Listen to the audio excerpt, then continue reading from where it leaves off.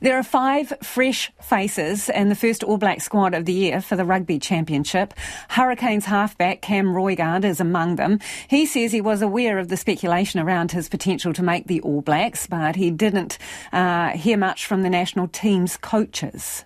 The further into the season I got, I suppose there's a bit more outside noise and chat about the possibility of being a bolter as such, but I suppose I'm probably pretty fortunate in the Canes environment, and outside of it I got sort of people there to keep me grounded, the likes of Colsey and stuff. He's a great man and very humble, and making sure that I suppose I'm staying the same, that I'm just trying to keep my head down. But my priority was never trying to obviously make the All Blacks. It was just trying to play as well as I can consistently, and when there was a bit more outside noise and pressure, I'm just trying to back up performances. Well, we're joined now by our sports reporter Felicity Reid. OK, so a bunch of newbies, and you were hearing from some of them today. What do they have to say about their selection? Across the board, I think we can say that there were a few sleepless nights, a bit of shock, and plenty of messages of congratulations to get back to. It's the likes of Cam that you hear speaking just there, and Dallas McLeod, who's a Canterbury midfielder, have also acknowledged that it's injuries to other players that have actually got them into this position. They were a little bit shocked to be into the All Blacks. I mean, nobody's saying that they're particularly shoo-ins, including themselves, but they've, you sometimes think that do the All Blacks go through a bit of a charade of calling out the names, of reading them out, but these players seem to think that they actually were genuinely shocked to be hearing Ian Foster announcing them as All Blacks yesterday. So that was last night's announcement in Te Awamutu. So these players were actually saying that they had a bit of a nervous day and a bit of a wait to hear whether their names were actually being called out.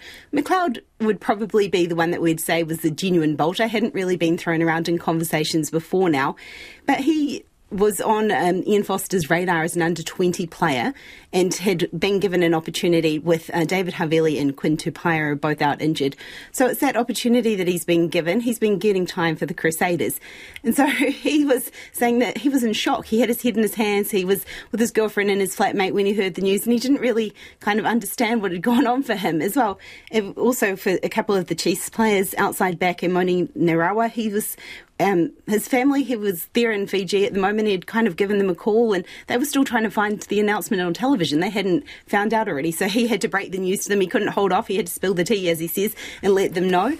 And also, Lusford Simipeni Finau, he was at the traditional family dinner, Sunday dinner with his partner's family, and he, again, somebody who wasn't really expecting it, and he was saying that, he's had 2 uncles play for Tonga and an uncle play for Japan. So for him to follow in on this success, follow in their footsteps, it's quite a big deal for him.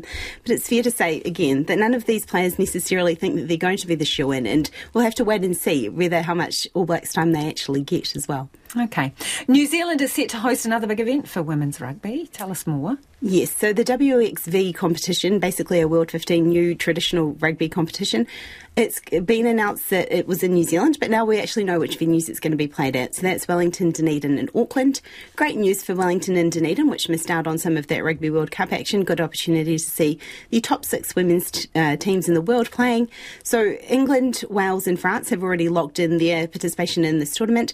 But awkwardly, the Black Ferns haven't qualified yet, so they've still got a competition to do. They're, again, obviously quite hopeful that they're going to be playing in their home tournament. So they play in the Pacific 4 series. That kicks off for them against Australia on June 29th. So it's the top 3 of the Pacific 4 which will play here as well. Thank you, Felicity. Our sports reporter Felicity Reid there.